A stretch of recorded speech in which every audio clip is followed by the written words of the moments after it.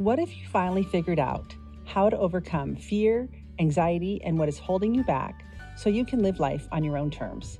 That's what I've done, and on this show, I share my best tips for overcoming the BS that gets in our way. We'll tackle the root of what is holding you back so you can start challenging your own limiting beliefs. We'll also talk about our mental health and why it is so important to take care of ourselves. Stop living a life full of worry, fear, and anxiety. Break the cycle and start your healing journey here. I'll teach you everything you need to know. This is the Live Less Afraid podcast.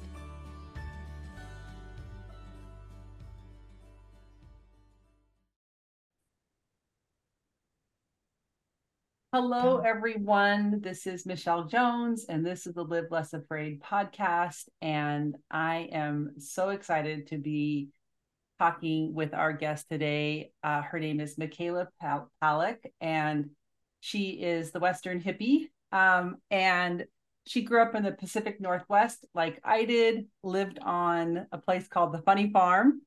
And she remembers her happiest moments are time spent with her dog Corgi, Willard, and her horses. And she's here today because we have so much alignment. It's crazy.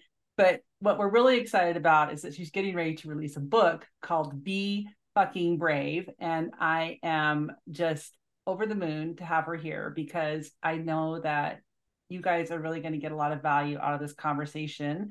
We're going to talk about all the things. So welcome, Michaela.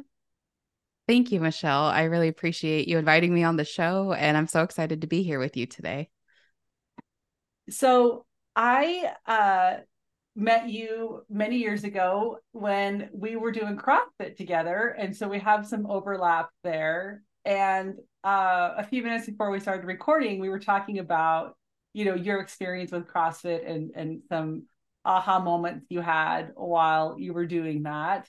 And so I feel like that's kind of a good place to start. I'll share too that when I was at the height of my CrossFit journey, that my mom had been terminally diagnosed, and we were going through some pretty rough times with her. And then she actually passed a few months later. And so literally like that 8-month time period was when I totally would go to CrossFit just to get all of that angst out and all of that emotion that I was dealing with and all of the grief and the sadness. And so I wondered if maybe you wanted to talk a little bit about your experience with CrossFit and what you discovered when you were doing it too, as a place to just jump off of. Yeah, I joined CrossFit mainly because of my cousins, the Wolves that own the CrossFit gym now here in Shout Sandy. out to the Wolves. To the Wolves, yeah, they're just amazing, amazing people. They are. And yeah, so started really because of them. What I wasn't expecting is I joined CrossFit when I moved back from Los Angeles. So I went to film school in Los Angeles, and really CrossFit just gave me the sense of community and home and something, like you said, to look forward to every day. And I didn't realize, how anxious I did become when I moved back home. And so it also, in a different way, gave me a place to express and get out my emotions, and Yeah. didn't realize that.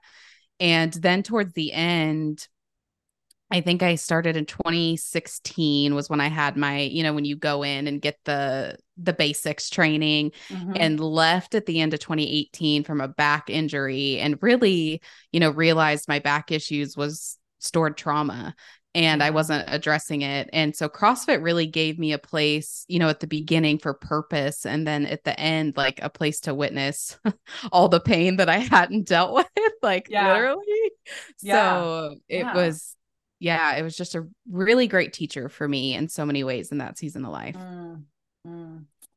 Yeah, that is amazing. And I'm glad you brought up California too in film school, because I do want to maybe take a step back and talk a little bit about that experience for you, because you recently talked about that on your socials, just that, that was a place that you went to on your own. I'm a big fan of like taking those big leaps. I've done some solo traveling myself, and um, so I wondered if you wanted to talk a little bit about that too, about your journey to go there and to go to film school and what you learned about yourself while you were there.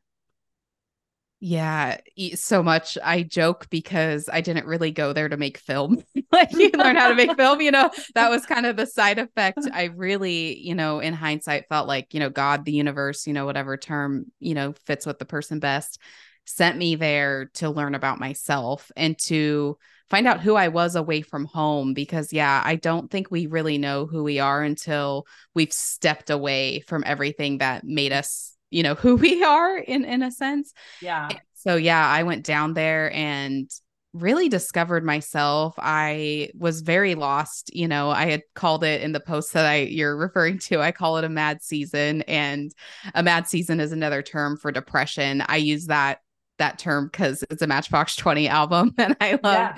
Matchbox 20 and Rob Thomas. And that, I mean, it's so wild how a album can really sync up with the season because it's not just like one song. I would listen to that album and it would articulate how I was feeling when I couldn't articulate how I was feeling. And so, yeah, I go down to California and really just lost myself. I worked at a place in high school. And so I was 19 turning 20 when I moved down. So worked at this place in high school my freshman year to a year past my senior year and really just kind of lost who I was. And and we can talk further about this if you want to, but about 3 or 4 months prior to moving down to LA was when I realized I had PTSD from sexual trauma because I had entered my first relationship and it had just brought so many things up. And then Yeah. we broke up right before I moved to LA. And it was just, I really needed that. I was glad that I was able to live by myself and sort through that on my own. Mhm. Because I didn't understand what was going on with me. It was one of those moments I'd been telling myself Yeah. I was fine. Uh-huh. And then, enter a relationship and find out, oh, I am not fine. I've just been avoiding everything. And yeah, so moved down to LA, got into acupuncture, started playing volleyball again, and, listening to podcasts. Ironically enough, that's where I fell into my love of podcasts. I read Dave Asprey's book, The Heart Wigs, that started the whole 30 and really just learned about how to holistically take care of myself from the inside out. And that Mm. prior to I really thought it's kind of wild how our ways of thinking can change because Mhm. I really thought when you looked at a human, it's like, okay, if your arm hurts, you treat your arm. If your head hurts, you treat your head. And really changed my philosophy on healthcare because I'm like, everything's connected. Yes. Yeah. So that was really my journey in LA was finding out who I am and how I think and my values away from home. Yeah. Yeah. I love that you bring up the holistic approach because Mhm. that's how I coach really is from a holistic approach too, because, Mhm. dis-ease or anxiety or depression or any of those things that we're struggling with are typically a sign that there's something we need to address internally.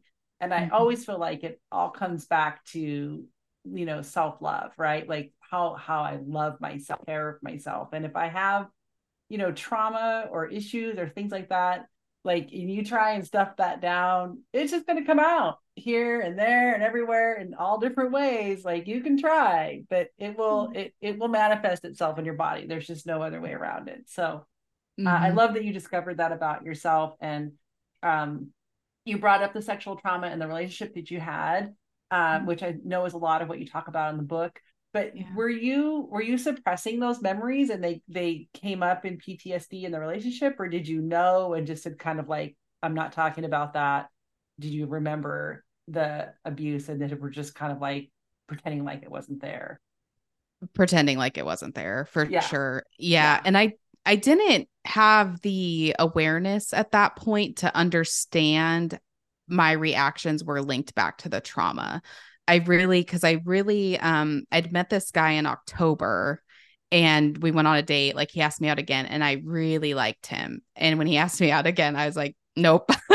And I didn't I remember it's kind of interesting, but I remember sitting in his truck when he asked me back out again. And I like had two voices talking in my head. And I do my best to actually show this in the book, like the internal conflicts that I have going on, because I didn't understand it. I didn't understand that there was like a trauma voice talking into my head and like my higher self talking to me in my head of like, Michaela, like go out with this guy. You like him. And my trauma voice, like, you run as fast as you can the other way. And you do not look back until you are alone, like far, far alone and nobody can find you. Yeah.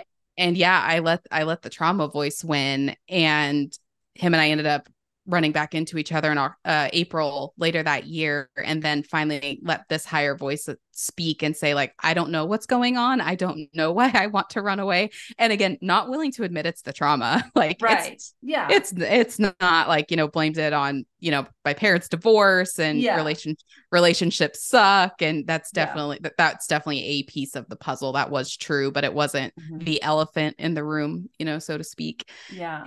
So yeah, I didn't really have the awareness. And then, and I got so fortunate. He was very slow and patient. And yeah, one day I'm 5'3" on a good day and he was 6'2". And so he picked me up to kiss me and I dissociated, one of the worst dissociations I've ever had. And that, I mean, it terrified me. And that moment I was like, oh, it's the sexual assault stuff that's bothering me. But it took that moment for me to realize that that's what was bothering me. Right. And I think, I was 19 and just, didn't know better. Exactly. Yeah. And I think that, I mentioned to you before this call and to my listeners, I'm a survivor of abuse, also come from a super traumatic childhood of just like lots of chaos. And so like, I can't even tell how many times I've been in therapy, in my lifetime. And I think it actually, the first time I went started in my 20s. But you really do have to kind of spend some time taking care of yourself, realizing what those things are, that those triggers that you're having, address that situation that happened to you, realize that it's not about you, because a lot of survivors internalize that and make it, about themselves and take on shame and guilt and things like that. And none of those things are ours, right? None of those things are ours to hold. Really, we just have to, kind of nurture ourselves, take care of ourselves, and build some skills to move past those events that happened to us in the past. So one of the other things I wanted to talk to you about was a piece of that post you put up yesterday. And I'm going to read this for our listeners because it's just so beautiful, the way she puts this into words. And it's about bravery. And that's really why I'm so, again, really pleased to have Michaela here, is because she is being so brave, talking about her story. And I really think it's going to be impactful for my listeners. And this is what she wrote. Bravery is not what or who we are all the time. Bravery is something we call on when we have lost our way. Bravery is a split moment of strength that gets us through to the next step when the sound of fear has become too loud. And anyone can be brave for a split second. So I want to talk a little bit about the name of the book and the quote that's with your post here. So tell us a little bit about that story. Yeah. So that mad season I was referring to, I didn't realize how low I had got. I was doing a lot of things that made me happy. I was eating well, I was running, I was riding horses every day. I really was living the life. And I just woke up every day just like with a cloud over my head and I couldn't shake it. And that quote, March 25th, 2015. And I don't know who originally wrote the quote. A girl named Wild Woman Speaks. I went into this big rewilding phase of my life and she posted it. She wasn't the original writer, but it's say how you feel, leave the job you hate, love with every ounce of your bones, say things that matter, say the things that matter, don't settle, don't apologize for who you are, be fucking brave. And so good. I really wish I could give credit to whoever wrote that, because it's just so simple. And if you go look at the quote, just the way it's written, the first part's in its own stanza and then she like puts ... and there's a space and it's be fucking brave. And to me, just the feeling that I get when I read that, it's like, you're saying all these things And when we're reading it, it sounds really hard, especially when you haven't been doing those things. You know, I was petrified. I wanted like love, connection, and validation so much at that time. Like I was petrified to do those things because if I did, I might upset somebody. I might, you know. And then it was like she looked me in the eye through Yeah. that quote and was like, be fucking brave. Come on. And I Yeah. was like, oh, and the irony is during that time, I was the total target audience for the teen fantasy fiction. Yeah. Yeah. So I'm about to reveal a lot. And Divergent had come out, Oh and yeah. the movies are meant, the book, especially the first book, Triss, the main character, being brave was her big thing. And she didn't consider herself brave. I didn't consider myself brave, but it was this moment of stepping up and doing the right thing. And so you can take a moment and close your eyes and you just do it. And that to me is bravery. And it's interesting because at the same time, all these quotes about bravery started coming up, and it was without fear, you don't get the chance to be brave. Mm. Oh, I Yeah. love that.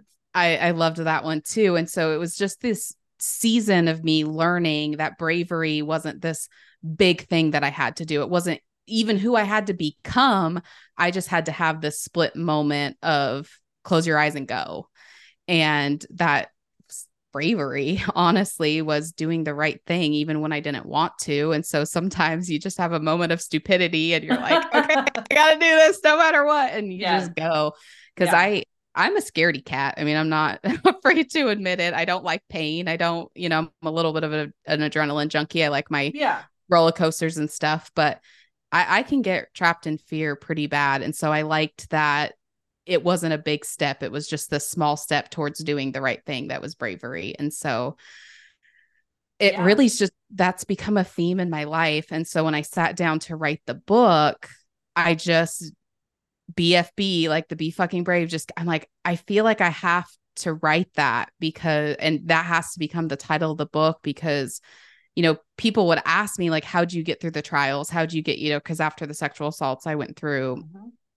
and we can talk about this too, but when the sexual assault happened when I was 12, I had repressed memories from assaults that happened when I was under 5. Mm-hmm. And so those came up and I told the officer about them because I didn't want to jeopardize the case against the horse trainer. So I told him about both. They decided to take both of them to trial. So 4 years later, I'm just finishing out of trials, and I wasn't brave. You know, I was scared through the whole thing. I had lost, you know, so many people that I really loved and Yeah. didn't know how to live without. And it was this moment of just me getting myself up off the floor was Yeah. bravery. And I didn't I don't know. consider it brave, you know? I know, but if from an outsider's perspective, Yeah. tremendously brave.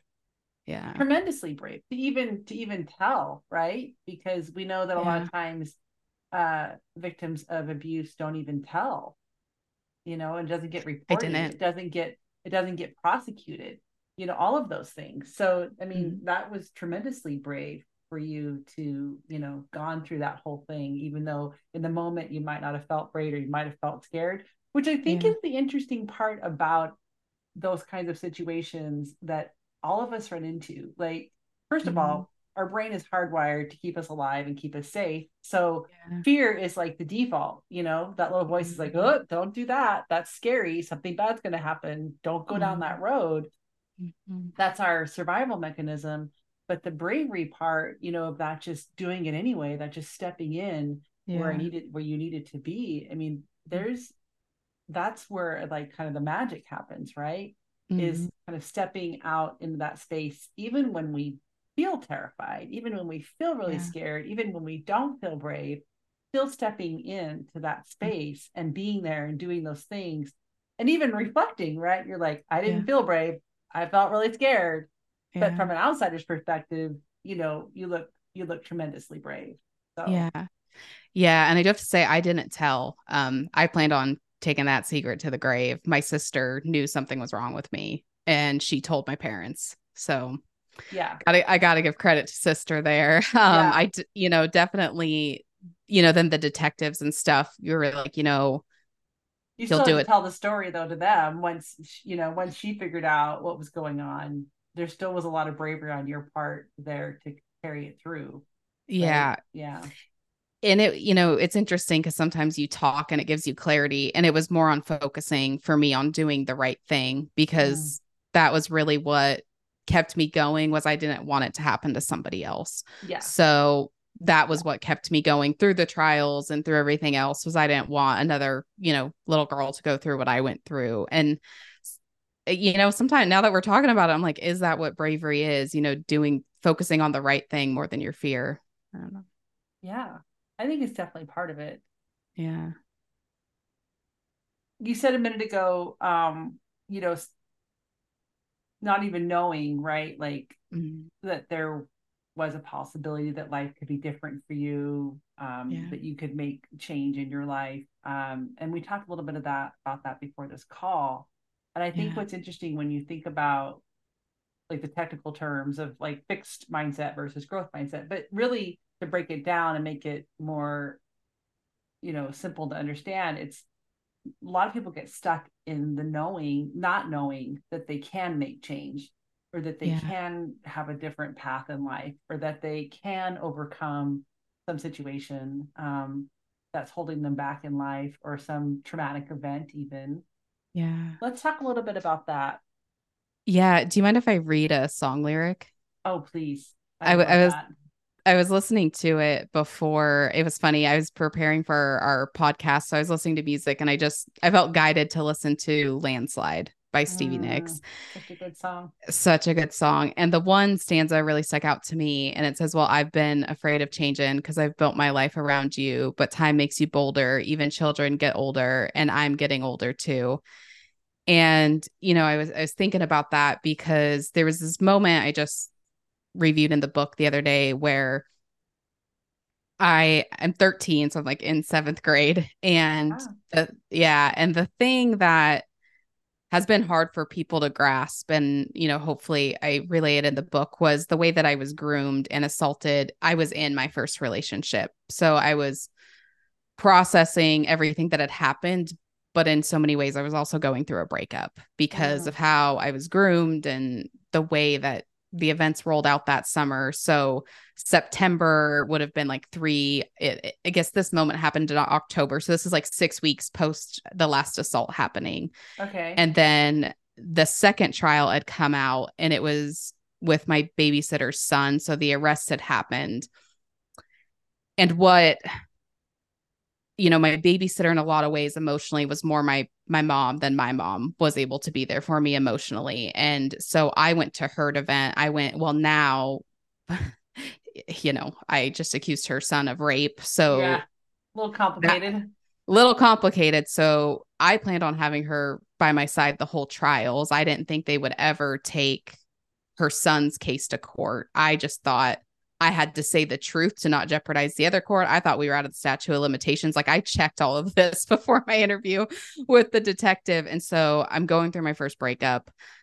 Essentially, I'm processing assaults, and now I've just lost basically my family. Mm-hmm. And so Rihanna's Good Girl Gone Bad CD had come out, and I put the song Good Girl Gone Bad on repeat, fell asleep in the shower, and finally decided I wasn't gonna shower. So I got out of the shower and I laid on the tile floor in my bathroom for hours. And I, in hindsight, and it was interesting that I was listening to that song, I couldn't imagine my life without these people. And since I had to move forward without these people, I thought I was better off, honestly, being dead Mm-hmm. than moving on. And, call it God, the universe. I mean, I laid on that time. I mean, it's October. I live in a basement basically, so it's even colder. And I mean, my whole body had went numb. I'd laid there for so long, and I heard a voice that was like, "Michaela, you have to get up. Like, you can't lay here anymore." And it took me probably an hour to get up, and I got up.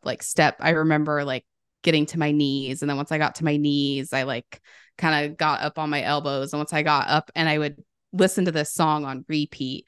And I was like, okay, when it starts again, I'll move, and then when it starts again, I'll move. And it was a step by step motion, and that was really after I finally got up off the tile floor, that was the next 6-8 months to my life till the trials got over, was, as Stevie Nicks so beautifully said, was unbuilding my life around these people, imagining my life a different way. And it's interesting because I'm in that season again in so many ways. I'm learning how to get back up and rewrite my story without, the guy that I mentioned earlier. I never imagined living my life without him. I thought, I'd go off to LA and come back and we'd get married and da da da da, and it was a done Yeah. deal. And I think, like the book, it's rewriting what you want your life to look like, line by line, like I did on the tile floor that day, like getting up step by step. Yeah. And not, for me, back to being fear. If I get too far out in the future, it terrifies me, and so it's just like one step at a time, one day at a time, one sentence at a time of learning how to unbuild and, rebuild your life. So, yeah. And just, I think remembering that we can do that, we go through humans are so amazing. Like we have such a big swing of emotions that we go through in life, and it's really terrible things can happen to us, right? Like really traumatic events. And even though you and I have been through our share of trauma, we know that there are people who've had worse trauma even than we have had. There's a huge conflict going on right now, in Israel and Gaza, and that's so complicated, and there's civilians dying every day over there. But I say that because we are capable of so much, right? And we are able to reinvent ourselves and start over today, tomorrow, next week, next year. We have that capacity, and I think that's the thing that I always hang on to, because I've had significant trauma in my childhood. I was a high school dropout. I have been married and divorced a couple of times, and through all of those ups and downs, like my mom dying, like I told you about that, and there's been other events that have happened that have been pretty traumatic, and yet I know that tomorrow it's a new day, and that I can continue down the path of finding out what I want my life to look like today and go about making that happen for myself. And I feel like that's the path that you're on too now, is, realizing that you can really take back your power with this book. And I hope that you'll find something to share with us out of the book here in a minute. But, I love that you've taken what's happened to you and made it into this, victory story, really, of how you've overcome that. So I think that's what's, that's again, like where the magic is for me, is when I think about moving out of that, I'm stuck in this one space my whole rest of my life, and saying, no, I can move and change and grow, and so can anyone else, anytime they want. So, yeah. Yeah. And I think, for me in this last season, going back to the piece you said about self-love, in so many, when I wouldn't make a change, if I really peeled back those layers, it was, oh, I don't believe I'm worthy of changing or worthy of having, the life that I want, or even worthy of love in so many ways. Cause, I don't know how much you dive into the subconscious. I've been geeking out about it so much, but I had this belief, like I was only good to be somebody's sex toy. And outside of that, like that was my belief system. And so really going through and rewiring that, and like, no, I'm worthy of getting up off the floor and making a change. So I love that you said that, because we really can change, and humans are the most like adaptable creatures in, the animal kingdom. And so, yeah. And that we're worthy and deserving, and that we're not, whatever happened to us, that doesn't define us. We get to define who we are, and I think especially as women, like we get to define, our own strength and our power, and not allow ourselves to be like judged by, whatever has happened to us in the past, or, what the patriarchy might say about what we're supposed to be. Right. So, yeah. Do you have something out of the book you'd like to share with us? Yeah. Is there anything specific that, honestly, when I go to share out of the book, I kind of just scroll through, and whatever page I land on, I run with. Let's do it. I love it. Yeah. Pick something and surprise us. Yeah. Ooh. Okay. All right. Perfect. Okay. I think I'm not really sure where we're going with this, but this feels right. So we're going to run with it. Okay. Even when I have never seen something done before, I can tell if someone is good at what they're doing or if they're terrible at what they're doing. I don't know why I know the difference, even when I'm watching something I've never seen before in my life, but I do. I remember seeing talent or lack of talent since I took swimming lessons as a kid. I started swimming lessons while I was still in diapers, and once I got old enough to form an opinion, I could tell who could swim well and who would have their arm floats on in the kiddie pool for a very long time. I never wanted to be the kid stuck in arm floats, so I pulled mine off early against the instructor's advice. I told the instructor I didn't like them and they hurt my arms. No one argues if you say something hurts. But the truth is, I would have drowned before I became one of those kids stuck in the kiddie pool with their arm floats on longer than necessary. I knew there had to be a quicker way to get out of the kiddie pool, so I started removing all my flotation devices. And if I recall correctly, I became the youngest kid in my swim babes class, so I must have done something right. The moment I watched Todd and his mare do a few maneuvers together, I knew how much talent both of them had. To be fair, Todd did show off a bit. While in his spin maneuver looking thing on the horse, he wrapped his reins around the horn and completed a maneuver with his arms crossed in front of his body, which mesmerized me even more. So, no, I had no idea what I just watched, but I knew it was good, and both of them were very talented, really talented. Also, I love watching people who can ride horses with no hands. It just impresses me. It's impressed me since I watched my dad turn his mule Festus in a full circle just using his legs when I was 5 or 6 years old. After I watched my dad turn Festus like that, well, long story short, Festus became my mule, and I spent hours on that poor mule until I learned how to turn him with just my legs. Watching Todd and his mare made me realize that riding Vegas had turned me into the kid and stuck in the kiddie pool with her arm floaties firmly around her biceps. I wanted out of that darn kiddie pool, and I wanted the damn arm floats off of my arms. I made a commitment to learn everything I could from both of them, so I studied their rides each time Todd rode her. For time's sake, I normally clean stalls while Todd rode horses, but when he rides his mare, I make sure I'm standing by the arena gate and studying every move. I've become more mesmerized with each and every ride. I still want to pinch myself because I can't believe I get to ride at a barn with so much talent. It makes me feel like my dreams have come true.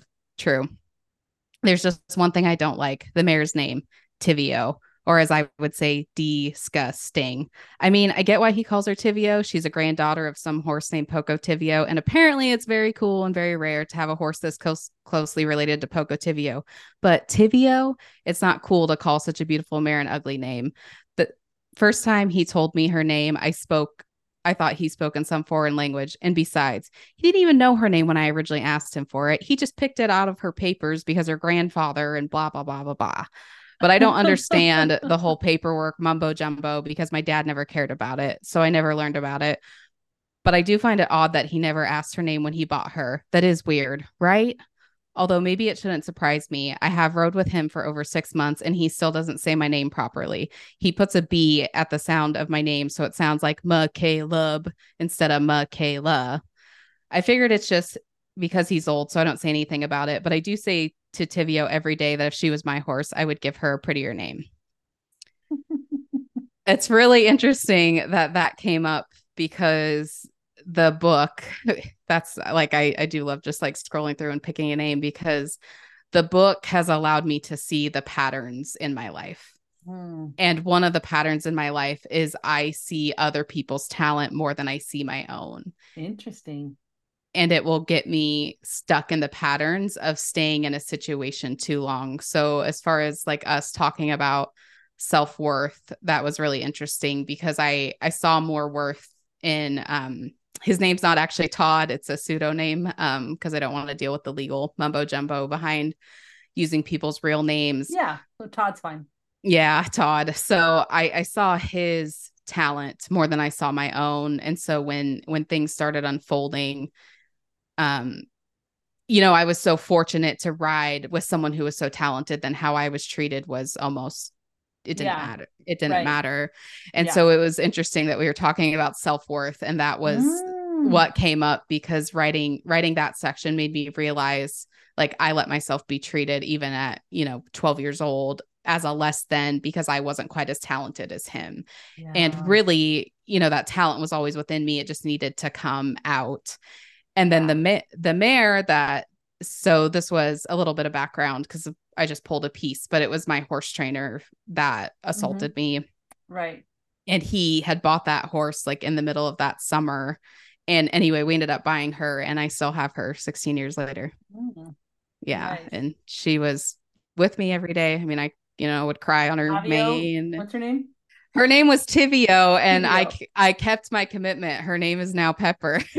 I do know more about so the book is written, each section of the book is written as if I was still that age. So it's broke out in sections, 12-year-old Michaela, 13-year-old Michaela. So the section I just read is 12-year-old Michaela. Yeah. And so 12-year-old Michaela did not know nothing about registered names. It is actually very cool that Pepper is so closely related to Poco Tivio. So her registered name is Tivio's Miss Pepper. So when I got her papers from Todd, I changed her name to Pepper. Yeah. I thought it was interesting in that first part where you said you've always had this talent for seeing other people's talent, like the kids in the pool and stuff like that. Is that something that still happens to you today in other situations?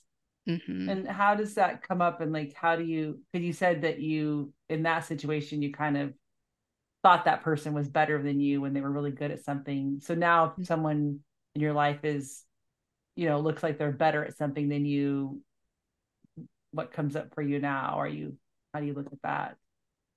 Yeah, I'm working through it with my, I see a spiritual guidance counselor, and we're working through it because the barn, when I was referring to my mad season, when I was 19, the same thing happened. It's ironic. It was with a horse trainer again. Oh, yeah, right. But that's how I lost myself again, was she was so talented, and I just was so in awe of who she was as a rider. And I wanted to become that horsewoman, but I lose myself. I mean, that's the consequence for me, is I lose myself, and then I don't own, I would say self-sabotage is how it still comes up for sure, of not stepping in and owning my gifts and what I bring to the table. And one of the limiting beliefs I've been working through, and this is where it comes up, is for some reason as a kid, I perceive that I don't matter.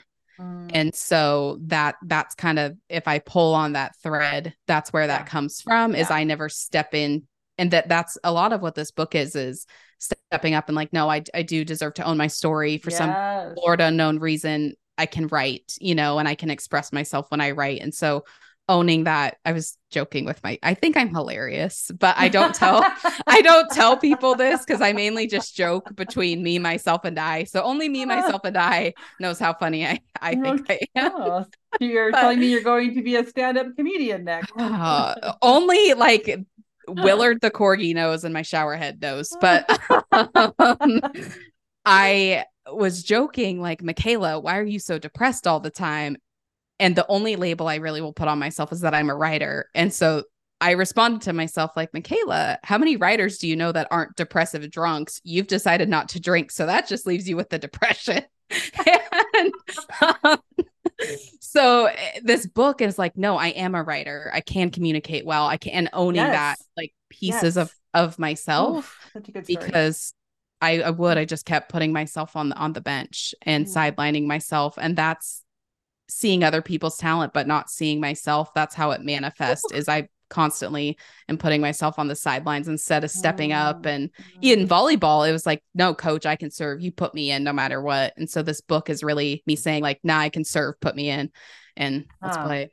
Yeah. That's a powerful message though, because I was just having a conversation with someone last week who said to me, I finally realized that it didn't really matter, what other people thought. And this person had a thing with, they never thought they were good at math.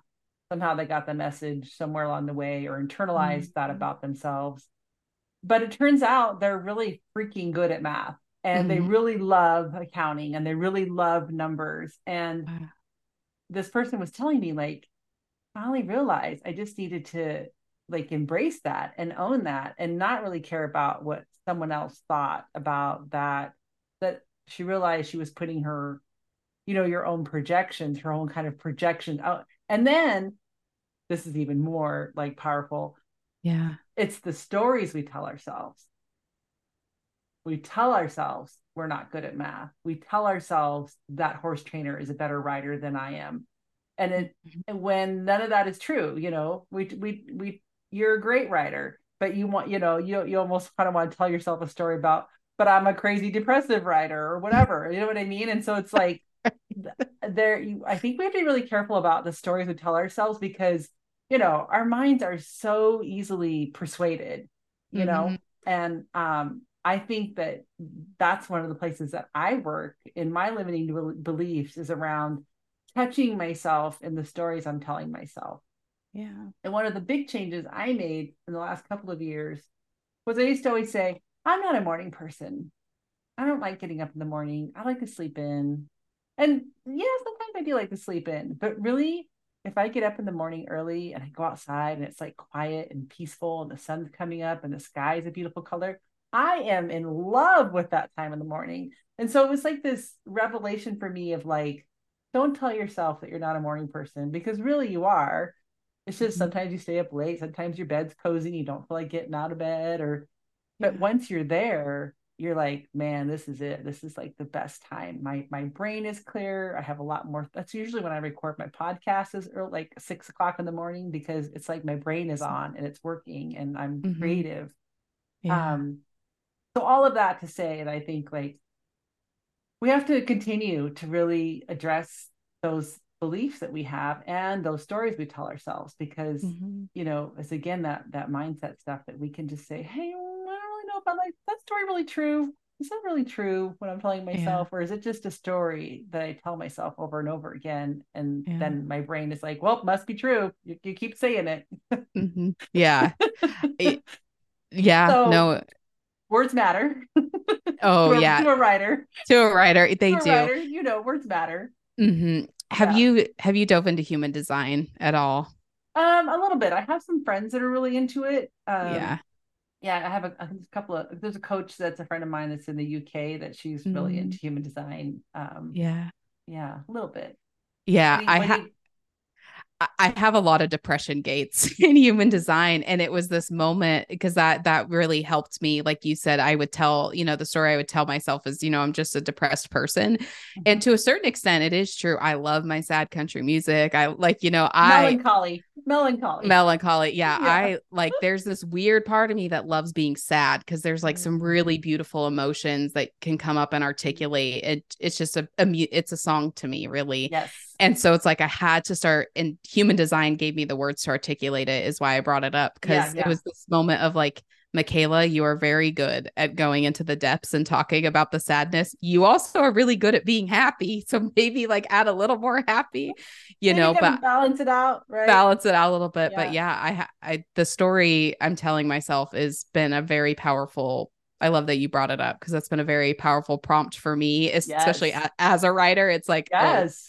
let's write a new story, Michaela. Write Like, a new story. yeah, Yeah. Yeah. And I love that you brought up that point about to oh gosh, I just lost my train of thought. Uh it's gone. I don't even know. What were train you left the just station. what were you just saying about the before about the human design part that you changed? It was just a really good awareness piece for me that I do have a lot of melancholy gates in Oh human yeah. design. Yeah. And, there's this, I have this channel in human design that's about going to the depths of life and then bringing those Mm, things back up to articulate them for other people. And hmm. so knowing it's, to go back to my kiddie pool swimming lessons, I'm meant to go dive for the things in the deep end and then bring it back out, but you're not Oh, I supposed to love that. stay in the deep end because Don't you'll stay drown. there. Yeah. Yeah. Mm-hmm. And you've probably heard of HSPs then too, right? Like highly sensitive people. So yeah, Mm-hmm. you definitely strike me as one of those kind of people because they're really able to tap into kind of the whole rainbow of emotions, like the high highs and the low lows. And I Mm-hmm. also noticed something else about you, which I love because this is who I am too, is that most HSPs are also very feel music very strongly. And there's an episode I did with she's actually my daughter-in-law about HSPs a while back. And we were Uh-huh. talking about like people who don't experience emotion around music are like, I don't even know who you are. We can't be friends, right? Mm-hmm. Because like for Yeah. you, and I'm getting this from you, like that music really helps you kind of tap into that even more. And it's the same for me. Like songs can just take me places. Yeah, yeah. So throughout the book, I can remember the music I was listening to at that time. So there's lyrics sprinkled in throughout the book because, Mm. and it's actually, that's one of my writing techniques. Mm-hmm. I put on the music I was listening to during that time, and that'll Nice. help kind of transport me back to remember details in the stories and even Ooh, that's write good. from that perspective. Yeah, music is it is one of the most beautiful gifts that we have on this earth, I think. Cause yeah, if someone doesn't emotionally connect to music, I'm like, don't talk to me. I can't. I don't even know who you are. Yeah. Yeah, yeah. We're not Well, let's friends. talk a little bit more about the book because that's Yeah. really we're here to talk about that. So, Yeah. the book is called Be Fucking Brave, and Yeah. tell us kind of where you are in the process, and you know, maybe how soon you think it's going to be out for people to get, and all that good stuff. Yeah. So my goal is a fall book, baby. That is my goal. So late November by the latest is my goal. I did promise myself I would let the story tell me when it was done. So Mm-hmm. if we go through the rewrites and I feel I'm self-publishing, so if I feel there's more that needs to be tapped on and we don't get it out for a few weeks, I am okay with that. Yep. So is what I've done is there's a wait list. Do you know about when this episode is gonna drop ish? I would say in the next 30 days. 30 days. So Oh, yeah, okay. I have a waitlist link. I'll get a more concise link because the link I have right now is from my flow desk. So it's pretty yeah, long. yeah. And so I'll send you a link to put in the show notes. Perfect. And that is the best way to help me support the book and to get ready for the book. Cause is what most authors do is they do a pre-sale. And so when they do this, if they go through traditional publishers, and so all those pre-sales count as day one sales, and it's day one sales that allows the book sales they push that out into their algorithm. Like this is having a really high sale rate. Let's put it in front of other people. And so day one sales matter the most as far as Okay. getting the book in front of new eyes. And so since I am not traditionally publishing, I don't have that option. And so I've been creating a wait list. So the moment the book drops, so is what happens is I'll upload it to the self-publishing platforms, and within 24 to 48 hours, it will be available. And so then I will Nice. send out that link, and everyone who buys the book during the first day sale, and knowing me, I'll probably extend it out the first week. We'll get the audiobook for free when I release it. Nice. So that's my Yeah. little thank you for supporting the book on day one, the first week that it's out. So that is the best way to support the book is to get on the wait list. So when she drops, then I can let you know the baby is Perfect. here. It's ready for Perfect. Okay, purchase. good. Yeah, we'll be sure to Yeah. add that to the show notes. Yeah. Is there anything else we wanted to chat about today that we didn't bring up? I'm trying to look at my notes here. So, Yeah. talked about the ability to kind of choose differently. Um, we talked about how you got the book name. That was all good. Mm-hmm. I would just kind of toss it back over to you if there's anything else that you want to make sure listeners know or hear about your story or the book before we wrap up. Yeah. I thank you so much for just allowing me to come on here and talk about the book. And, and just being so supportive of the book, it really means a lot to me. And it really, this book is very special to me. And,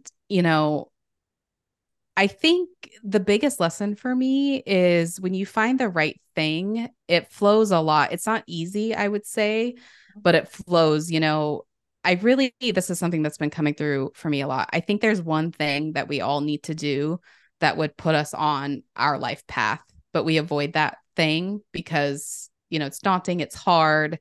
God has been asking me to write this book for a long time. And it came to me in 2019. I had done this like sexual assault awareness post. So the picture that's on the cover of the book is the photo my friend took of me during that time. And I really wanted, since the book came to me in 2019, I wanted to honor it by using that picture for the cover.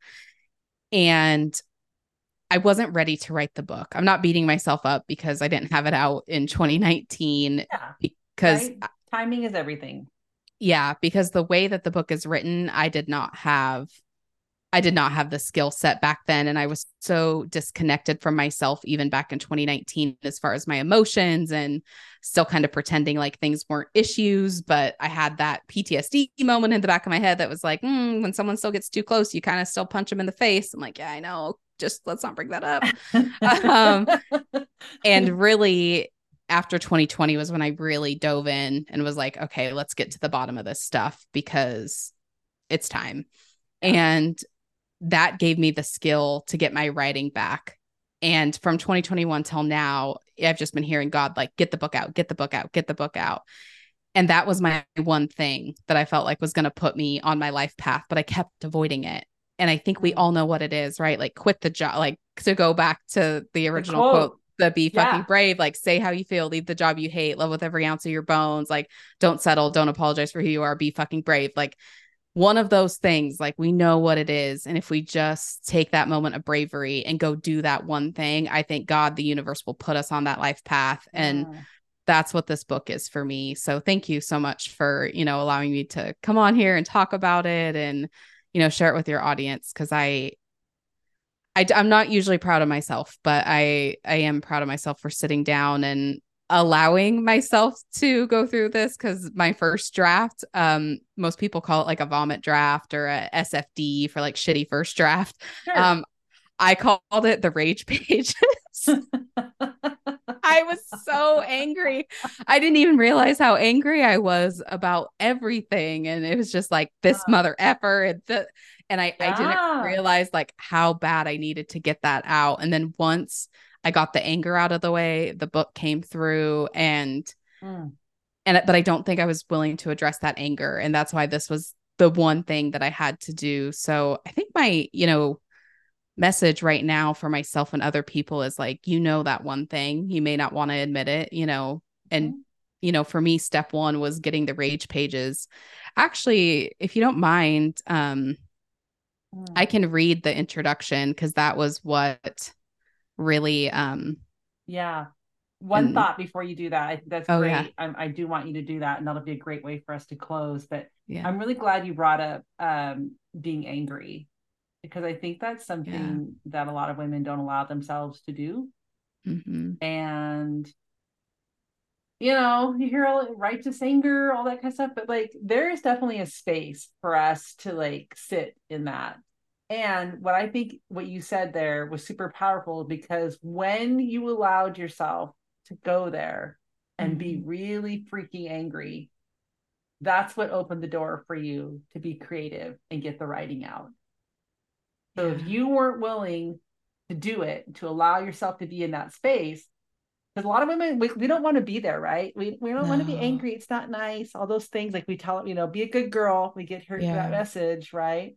But it's okay. It's okay to be really freaking angry, because what that did for you was give you the gift of getting back in touch with your own creativity and allow you to write the book.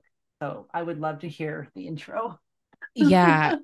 Yeah, thank you so much for pointing that out, because I stayed away from that anger for so long. Like you said, I didn't want to admit that I was angry. I almost thought that it meant I was doing something wrong if I was angry, and wouldn't let myself express it. It's the stories we tell ourselves, right? They're so wild. And someone had said, I wrote the rage pages, and then someone had said something to me. And when it came out of my mouth, I said it with venom. And I, like, when I heard that venom come out, I just like, my eyes got big and I thought, whoa. And so I went to my spiritual guidance counselor and I was like, Kimberly, can we work on my anger issues? And within one session, so she muscle tests and can find the root of what's going on. And it was my 17-year-old part of myself. And like you said, it was amazing that when I got those emotions out of the way, my creativity started flowing again. And I just want to encourage people, it was not nearly as scary as I thought it was going to be. That's like such a big message I tell people when we're trying to overcome fear or things that we're afraid to do. I'm like, it's really not going to be that bad once you do it. Trust me, just go and do it. Oh, I love that. You're going to look back and go, it wasn't that bad. I've done way worse. I always tell myself, I've done way worse things. I've lived through way worse things. I can do this. I love that. Yeah. It's not nearly as scary as I think it's going to be. Yeah, I love that. Not even close. I love that. The Yeah. brain being crazy again. I tell you, have you ever listened to Dr. Michael Gervais? He's the head psychologist for the Seattle Seahawks. No, Michael Gervais. Yeah, I've taken his courses. He's just amazing. And anyway, but I think he was the first. I know other people have said it, but he's like drunk monkeys. That's the natural state of your mind is drunk monkeys. I just think of like it is this little good thing up when it goes off on a spiral. I tell you, if you don't get that thing on a leash, they're drunk monkeys at a party with some tequila. Oh my God, that is so good. I love that. Oh my yeah. gosh. He's coming out with a book too. But yeah, Okay. if you haven't checked out his stuff, I've followed his work for a while, and he's tangible. And he also has, I don't know, I like people that have been there, So yeah, totally. Yeah. Great. Well, share the introduction with us and then we'll wrap up. Yeah. So a little backstory with this introduction. I wrote this introduction probably a year and a half ago. I was home alone, and I was sitting there, and I remember I was like, I got to get up and write this book. I'd been put that one thing, right? I knew the one thing, and I couldn't write it. And I just grabbed my laptop, and this is what came out, and it still like surprises me. So here we go. I've started and stopped this book 3 or 4 times. There are 5,000 words in one document, 10,000 in another, and 20,000 somewhere else. A part of me knows the simplest thing to do would be to go find those documents and continue with the partially written books. And the other part of me knows that I need to start here on this blank document. Well, blank 68 words ago.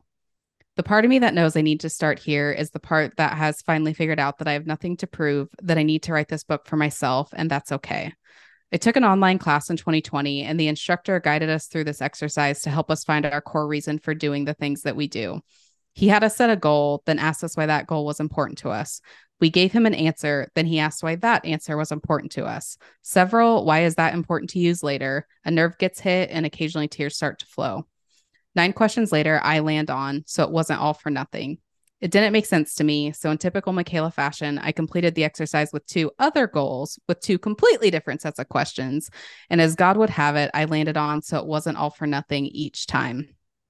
I'm stubborn, but even when I have the same thing appear 3 times, I know to pay close attention. Every time I went to write this book, I went to write it for you. Surely if I'm going to make something out of nothing, then it has to serve someone outside of myself. Isn't that the purpose of life? I asked myself, to serve and help others? ? But when I went to write this book for other people in mind, I faced 2 problems.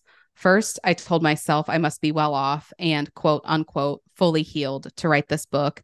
And second, because of reason number 1, I placed a standard on myself that doesn't exist in the human world. And I won't bullshit you or myself and say that I am well off and quote unquote fully healed. I still don't know what that means when I'm not. So I would either stare at a blinking cursor and a blank page with no 68 words ago. Well, we're at 401 now. Or I would write a book that sounded like a politician giving a lecture about climate change while standing in front of their private jet. It was disconnected and dishonest and compared to the current. It was disconnected and dishonest compared to the current state of my reality. It's not that I don't want you to find some purpose and meaning out of this book. I do. Almost more than any therapy I've tried, the words "me too" have helped me immensely, both when I have said and received them. But the truth is, I did believe I would write this book when I was on a high of some sort, as in when I had life figured out, achieved some level of success that I thought was worthy of becoming an author. Spoiler alert, I have not figured it out. I'm not really sure what it is and how I'm supposed to figure it out, and I'm high on nothing. Although my 15-year-old cousin would argue otherwise. He's convinced I'm a closet stoner, but I wouldn't know how to use a bong or roll a joint unless there's a tutorial on YouTube. I'm stuck, I'm overweight, in more debt than I want to admit, and living at home, dreaming about the days when I used to live by myself. Long story long, I believe the only way out of whatever I'm currently stuck in is through this book. Certain stories keep playing over and over in my head, regardless of how many things I've done to clear them. Journaling, meditation, psychedelics, subconscious reprogramming, dancing and singing at a personal development seminar for 6 days straight. You name it, and I've probably tried it. And it finally dawned on me one night in the bathtub, where problems shouldn't exist, that maybe the reason these stories replay over and over in my head is because they haven't been told in the way they wish to be told. And for me, that's almost always in written form. Writing became my therapy at a young age when I realized my hands could translate the words my mouth could not speak. I can't express certain things regardless of how much I talk, and ask anyone who knows me, I can talk a lot. And that's why I believe I'm guided to write this book, to fully express. I will be as honest as I can remember. That is my promise to you, myself, and God. I care more about the truth than I care about the discomfort and the not so pretty parts of this story, because a lot of ugly will live on the following pages. Ugly acts, ugly thoughts, ugly feelings, and hopefully together we can find some beauty too. So who knows what is going to come out? I have nothing planned. I'm going to let my hands guide me to where they want to go. Maybe you and I should both say a prayer. Oh. Yeah. Yeah. Thank you for being here, Michaela. That was lovely. And I really enjoyed our time together. I did too. Thank you, Michelle. I'm so grateful for you in this moment. So thank you. Hey, that's all for now, but come back soon. Did today's episode spark some new thoughts for you? If it did, subscribe and leave a review.